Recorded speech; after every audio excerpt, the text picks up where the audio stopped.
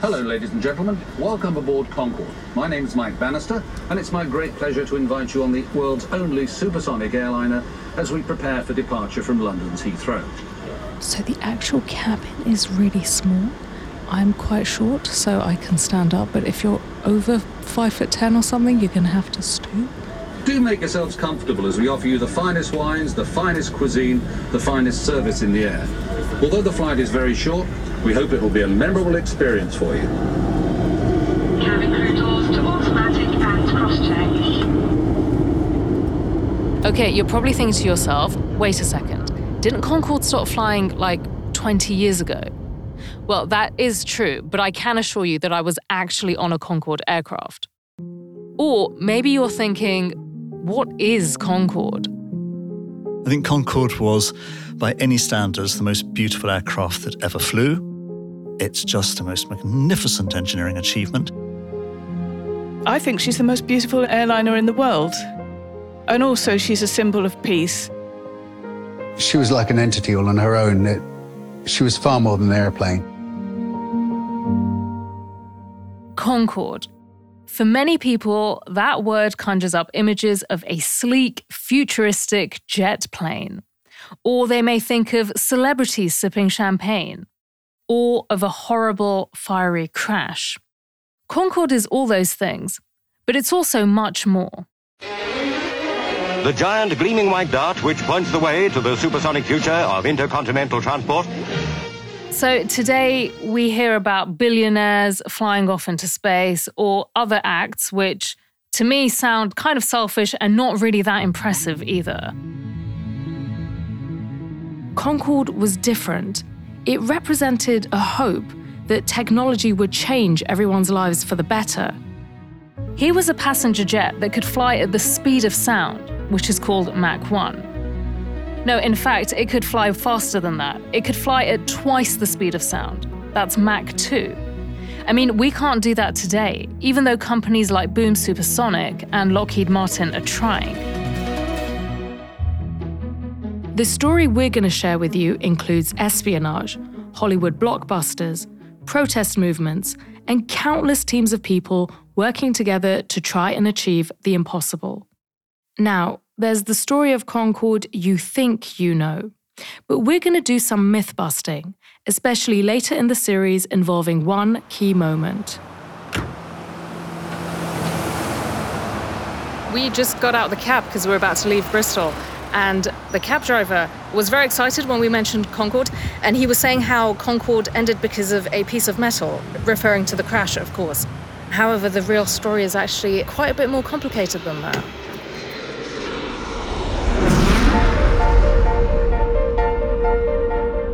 My name is Nasrin Tavakoli-Farr, and I'm a journalist and podcast host. I absolutely love delving into the personal and societal forces that shape our lives. And this is Teamistry, an original podcast from Atlassian, makers of collaborative software including Jira, Trello, and Confluence. So, naturally, we're going to focus on the teams of people who designed, built, and maintained Concorde, a story that no one's ever told. We're going to be spending all 6 episodes trying to answer the question, how do you make an impossible airplane?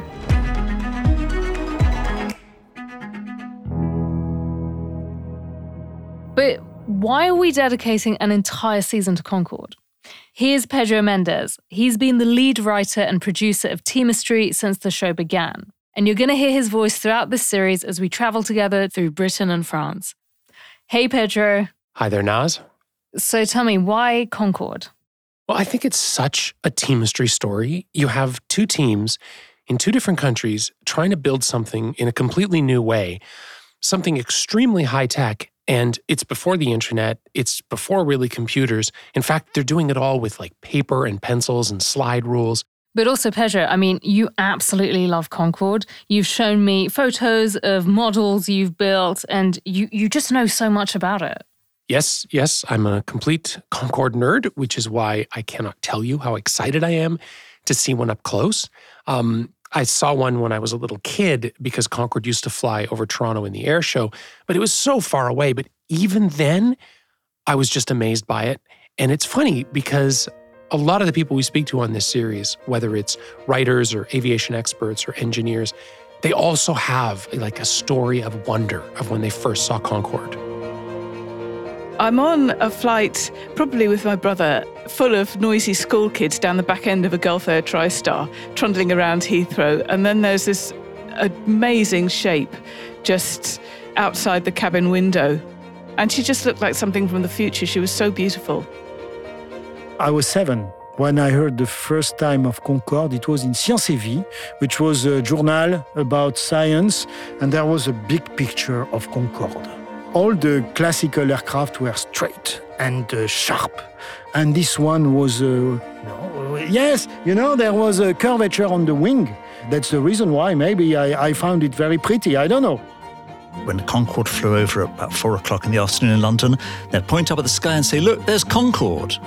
Not a Concorde, that's the important thing. Concorde. It was always as if there was only one of these machines.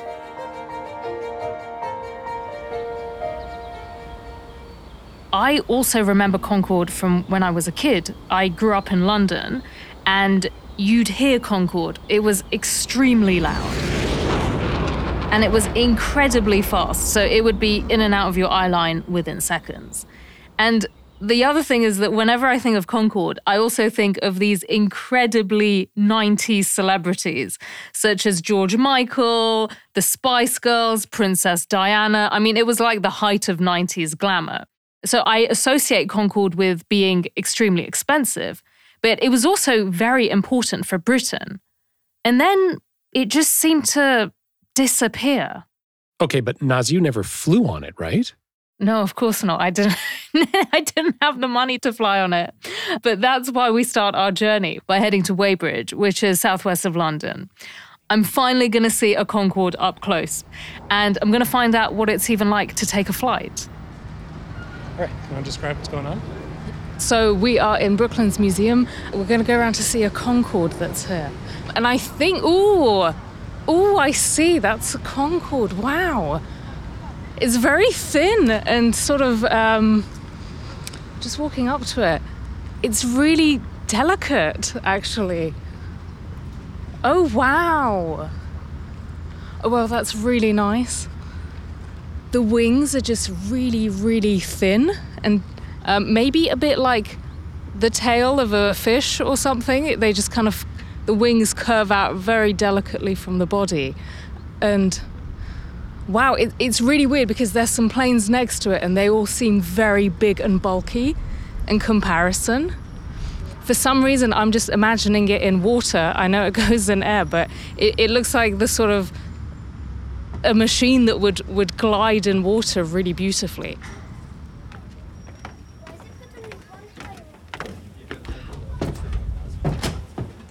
Oh, it's so tiny. Wow. So we're just going into the cabin, and oh wow. So there's 2 rows of seats on each side. It's very compact. We can hear some music. Okay, so I'm gonna grab a seat here. Just looking around. So the actual cabin is really small. I'm quite short, so I can stand up, but if you're over 5'10" or something, you're gonna have to stoop. But now that we've sat down, it's actually surprisingly roomy. I've got a lot of space to stretch out my legs, really. It's like being in premium economy or something like that. Hello, ladies and gentlemen. Welcome aboard Concorde. My name is Mike Bannister, and it's my great pleasure to invite you on the world's only supersonic airliner. Do make yourselves comfortable as we offer you the finest wines, the finest cuisine, the finest service in the air.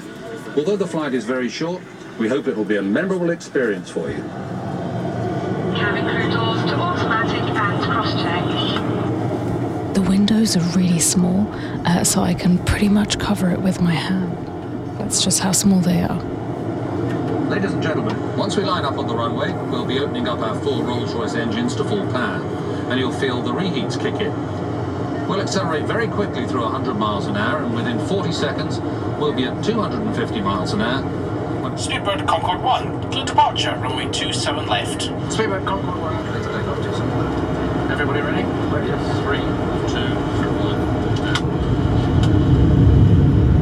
At this point, with Concorde at full power for takeoff, you're basically pushed so far back into your seat that you can't even reach forward to touch the seat in front of you. Well, ladies and gentlemen, here we are at 28,000 feet at Mach 0.95, 95% of the speed of sound. In a few moments' time, we'll open up our engines to full power and switch on the reheating. And very shortly after that, we'll be through Mach 1, the speed of sound. So we're just coming up to that point now. Engines up to full power. First pair of reheats on. Inwards. Second pair on. Inwards. 0.95. 0.96. 0.98. 0.99. Mach 1, speed of sound. We're now flying supersonically. You've joined the over 2.5 million passengers who've flown faster than the speed of sound on British Airways Concorde.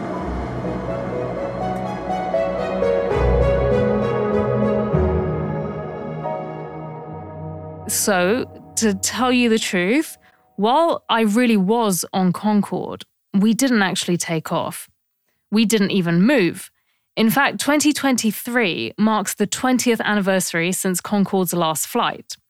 What you heard was part of a really brilliant virtual flight experience at Brooklands Museum. As I sat there, I kept thinking about how futuristic Concorde seems, even today. But that's the thing. Concorde was built in the 1970s, it was designed in the 60s, and it was dreamed up all the way back in the 50s.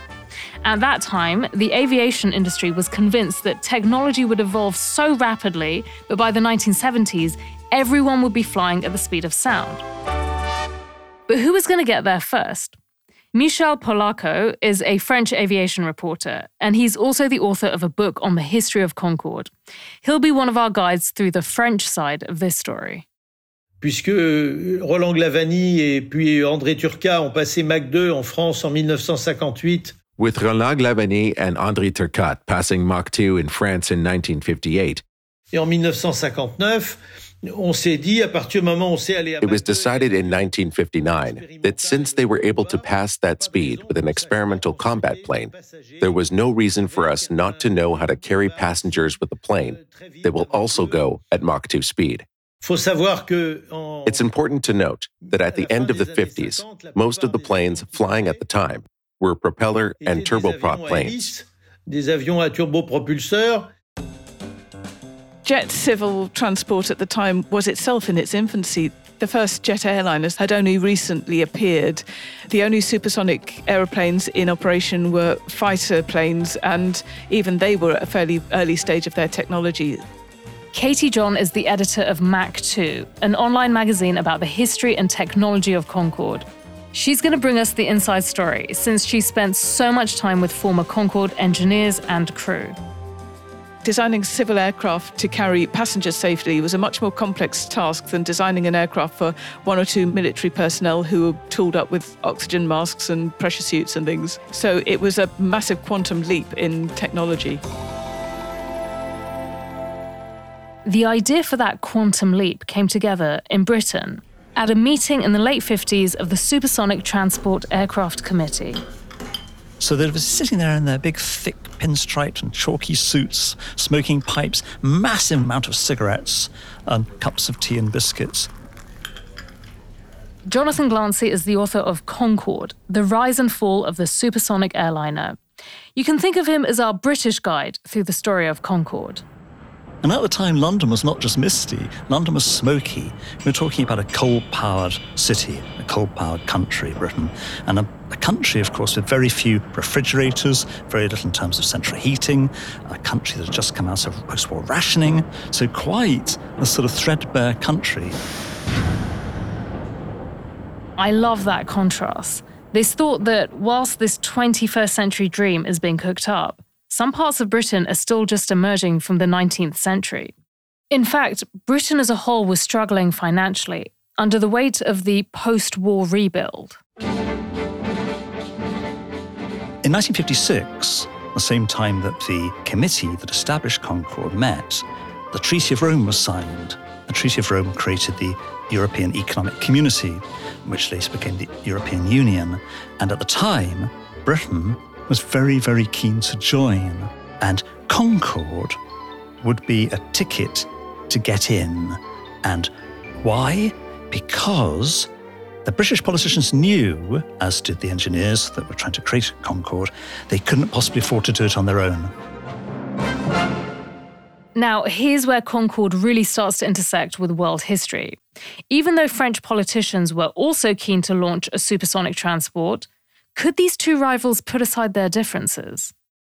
Les chefs d'État et de gouvernement, 1962, en l'occurrence... In 1962, the leaders of France and Britain, de Gaulle and Macmillan, met up to discuss the common European market.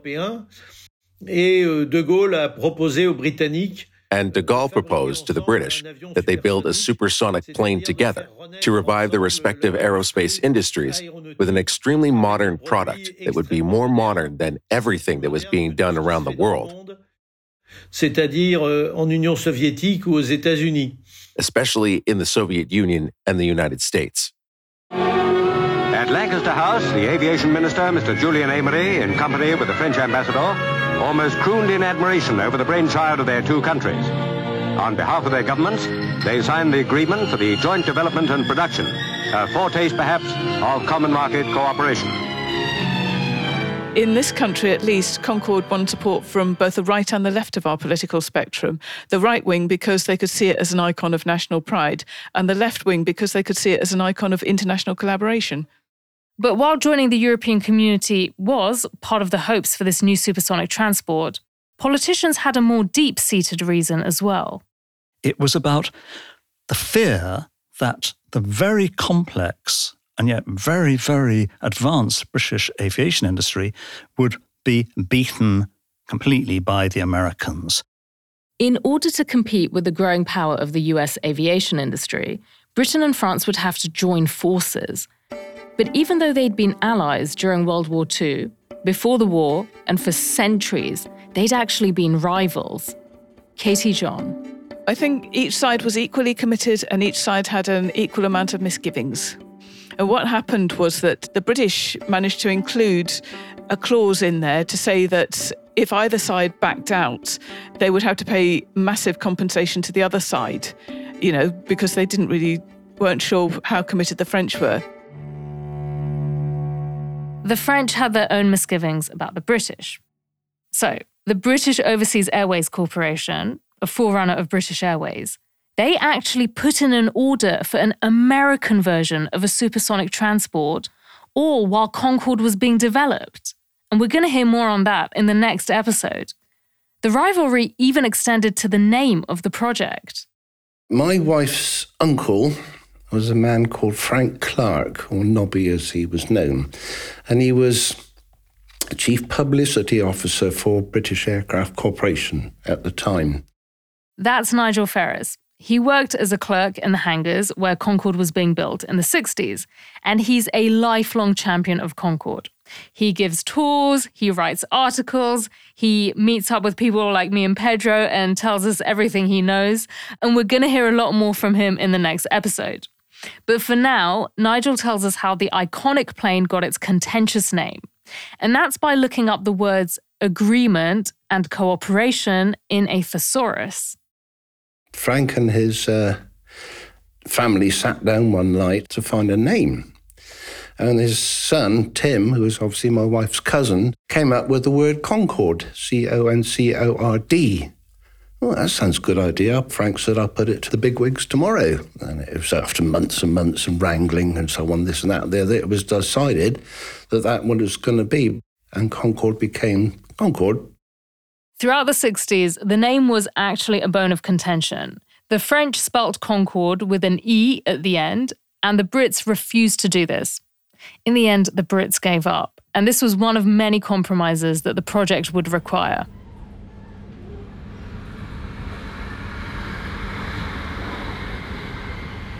Pedro and I are heading west. We're taking a train from Weybridge to Filton, which is the place where British Concorde were assembled. Our destination is Aerospace Bristol. It's a museum built around Concorde. And I mean that literally. The main hall, which looks like a small hangar, is long and angular so that it perfectly houses British Airways Concorde BOAF, which is the last to have ever flown. We're here to find out more about the challenges that faced the designers who were tasked with building a supersonic passenger jet. So I think the best image that I've ever heard about this is that wanting to fly a supersonic passenger jet out of a commercial airport is like taking an F1 racer to the mall, the shopping mall. Yeah. The guy laughing there is John Britton. He started working on Concorde in 1966 in the design office.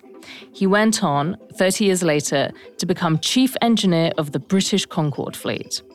Now, despite this important-sounding title, he's actually really affable. John can be lighthearted about the most serious stuff, and he always has a look on his face like he's about to tell a joke. Now, the point Pedro made about Concorde being like a Formula One racer at the mall is not an exaggeration.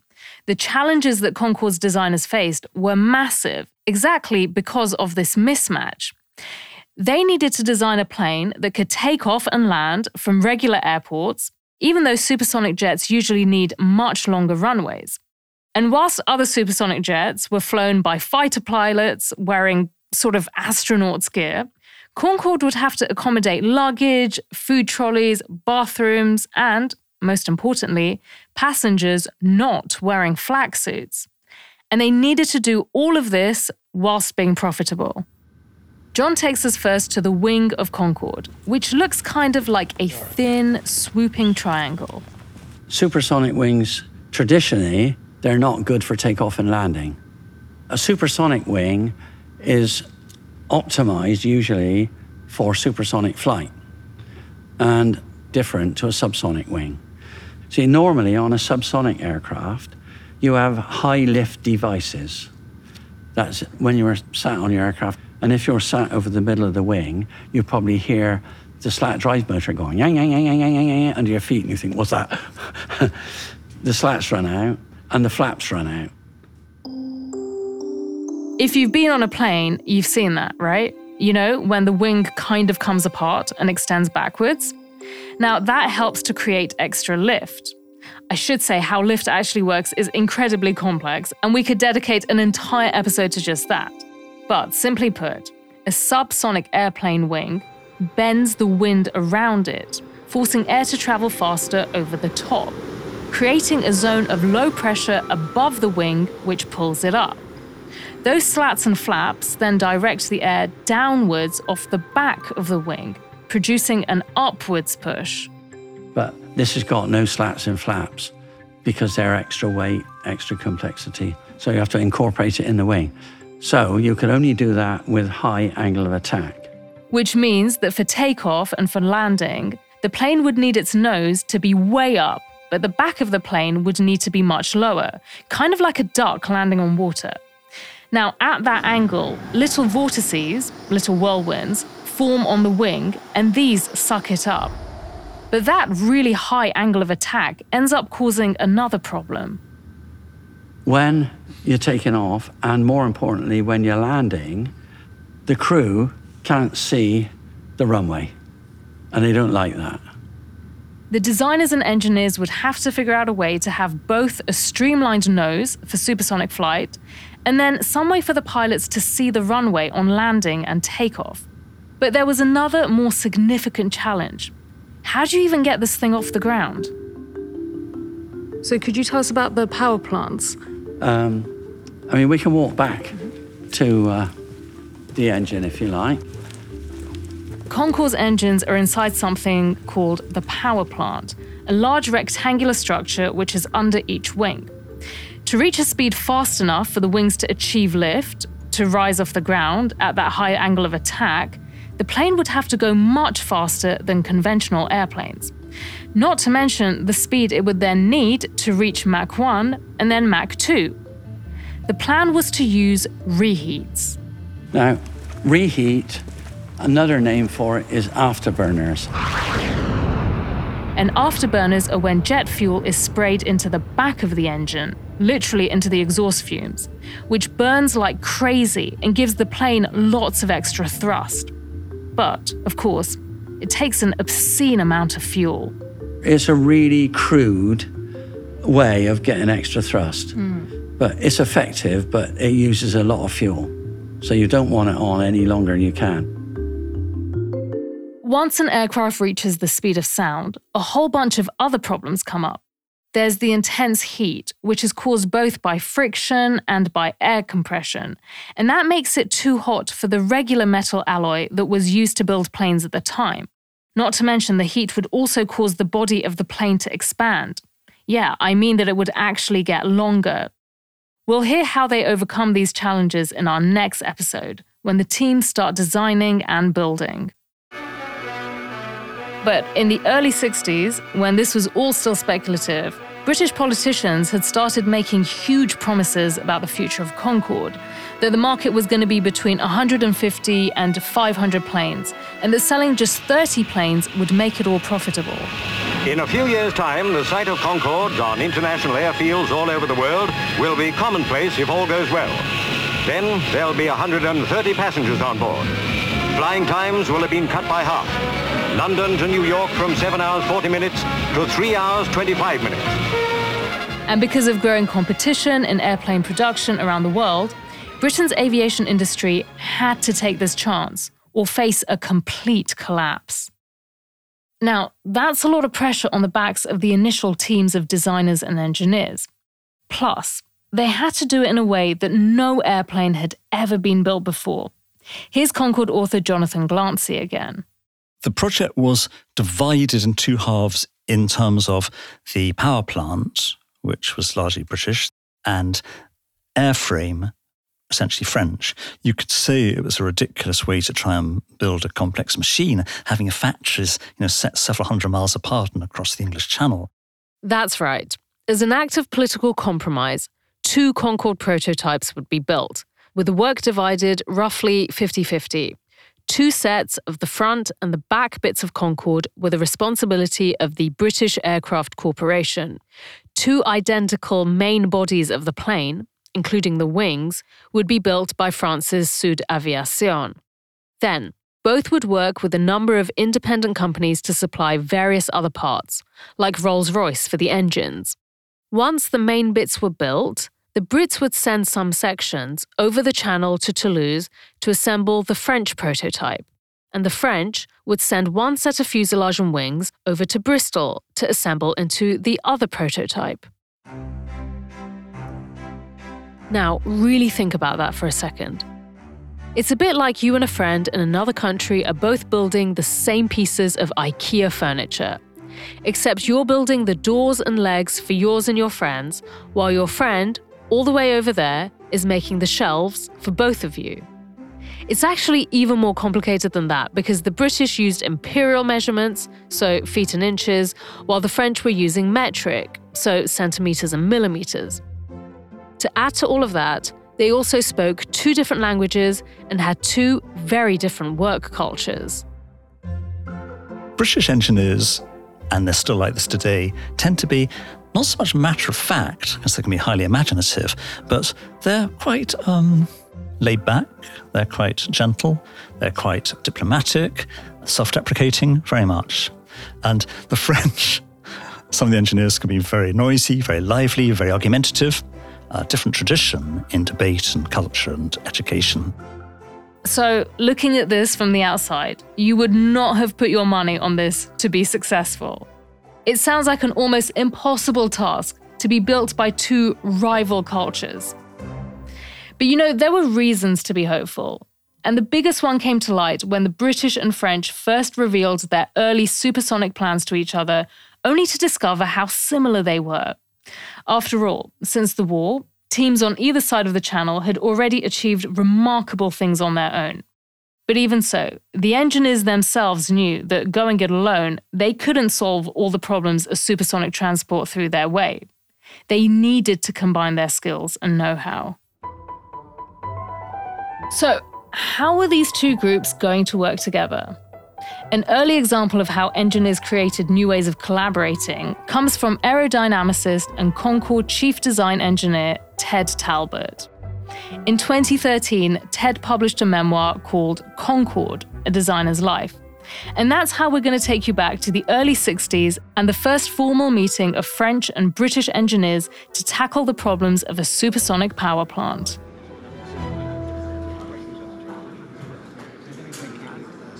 We're in a large, incredibly ornate meeting room that could be inside Versailles Palace. There's about 20 engineers here who don't speak each other's language. Now, the first thing they need is someone who will take charge. The person chosen is Pierre Young, an engineer from Bristol who's also bilingual. Here's what Ted writes about Pierre. If there's any factor that can produce instant recognition and respect in a gathering of engineers, it is the facility to swear in more than one language. Pierre's first insight is that the only way this group will get anything done is to break into smaller groups. Ted and two Frenchmen are all sent to a rickety table in a somber, dark green room. None speak each other's language. Ted asks Pierre for help.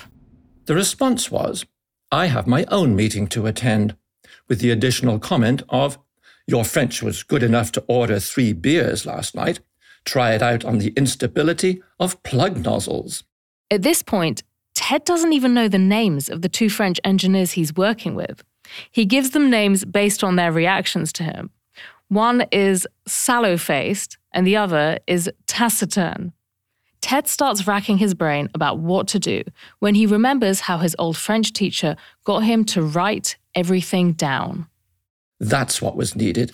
Paper, sheets of it. The standard pad of British Aircraft Corporation paper worked its miracle.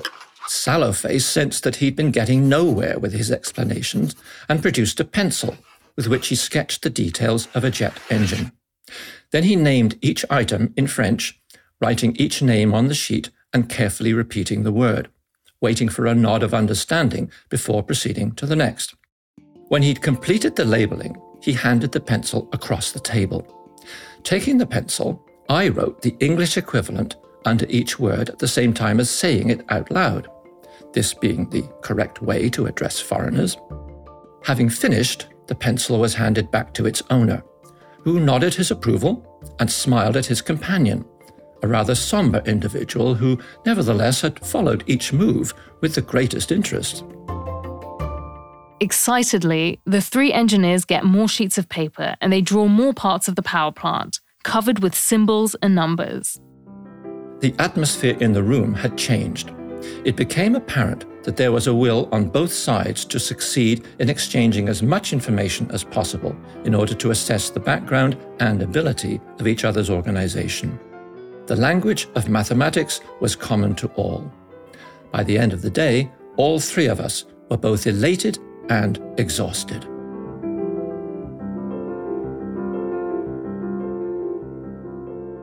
As Ted writes in his memoir, this was just the first of countless meetings that were to happen over the coming decades as teams traveled back and forth between the engineering hubs in Britain and in France.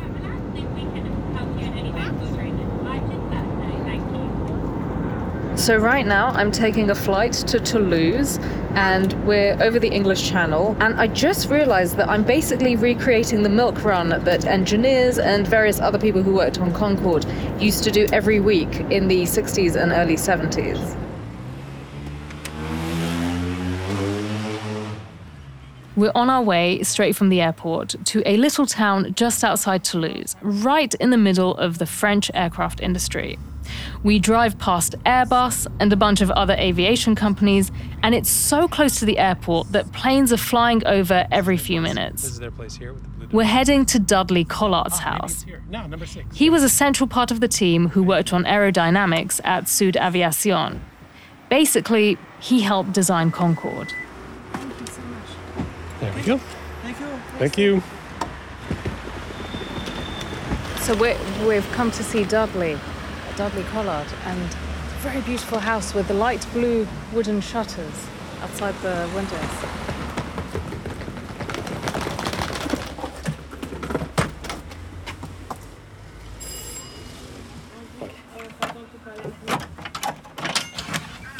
Hello. Oh, hi. Dudley? Yeah, you are. Pedro? Yes. Naz. Yeah, come on in. Nice to meet you. Thank you.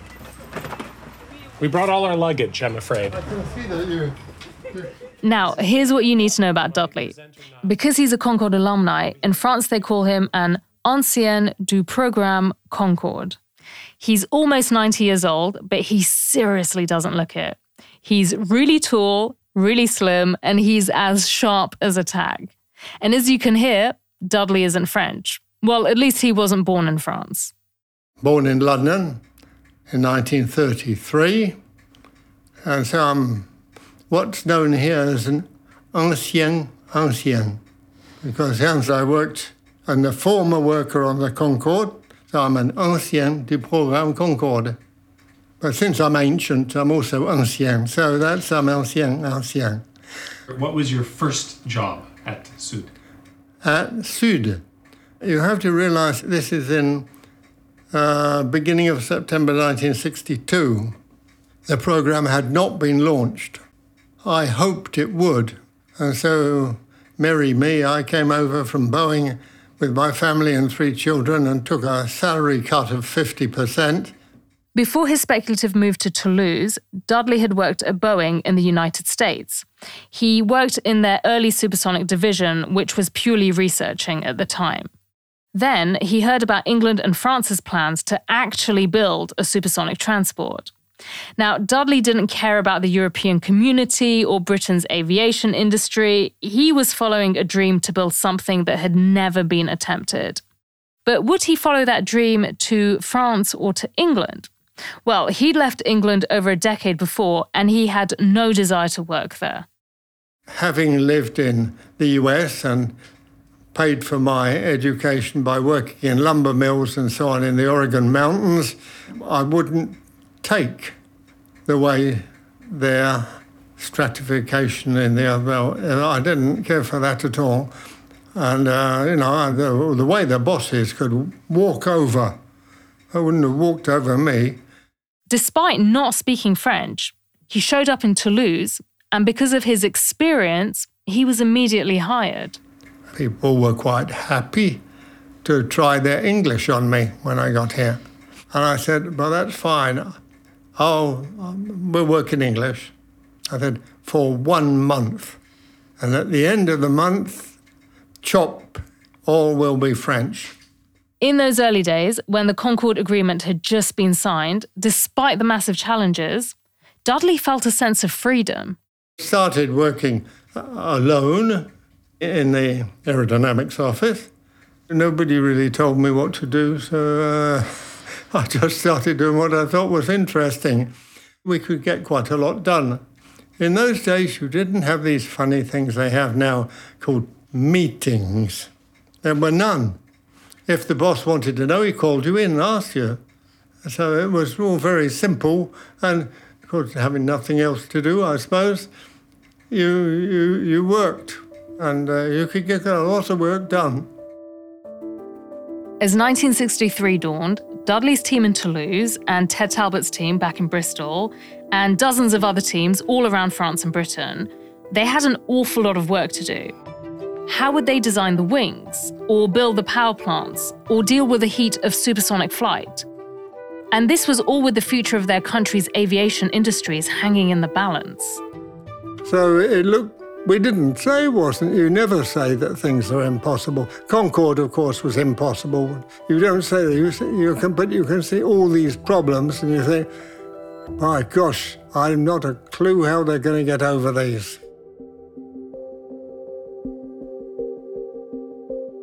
Still to come in the series, we're going to hear about the teamwork that it took to solve these problems of designing, building, and maintaining Concorde.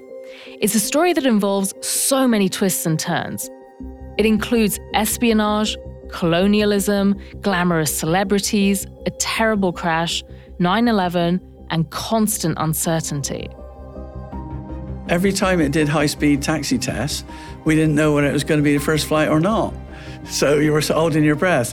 If you think of that period, this was the sort of, as it were, the golden age of the spies, wasn't it? There was even a priest in France coming out of the factory in Toulouse with drawings under his arms, which he's going to take to the Russians. When they were doing test flights down the seaboard of India and the sonic booms were landing, and one of the things that they said to the British government was, why are you doing this to Indians when you won't do it to British people? Are we less important than British people? The likes of Michael Jackson, Paul McCartney, Mick Jagger. I told Mick Jagger off once because his kids were running around the airplane. Attention, Concorde 4590, vous avez des flammes derrière vous. Concorde 4590, you have flames behind you. Absolutely horrific moment in Concorde's history and in those people's lives. It was a terrible impact on the team who'd been working so closely on the aircraft. So, it was emotionally a very difficult thing. The shock of 9/11, in which the aviation industry as a whole took a massive hit. We're going to hear about all that, including the possible return of supersonic passenger flight, over the next 5 episodes of Making an Impossible Airplane, The Untold Story of Concorde, Season 4 of Teamistry, an original podcast from Atlassian.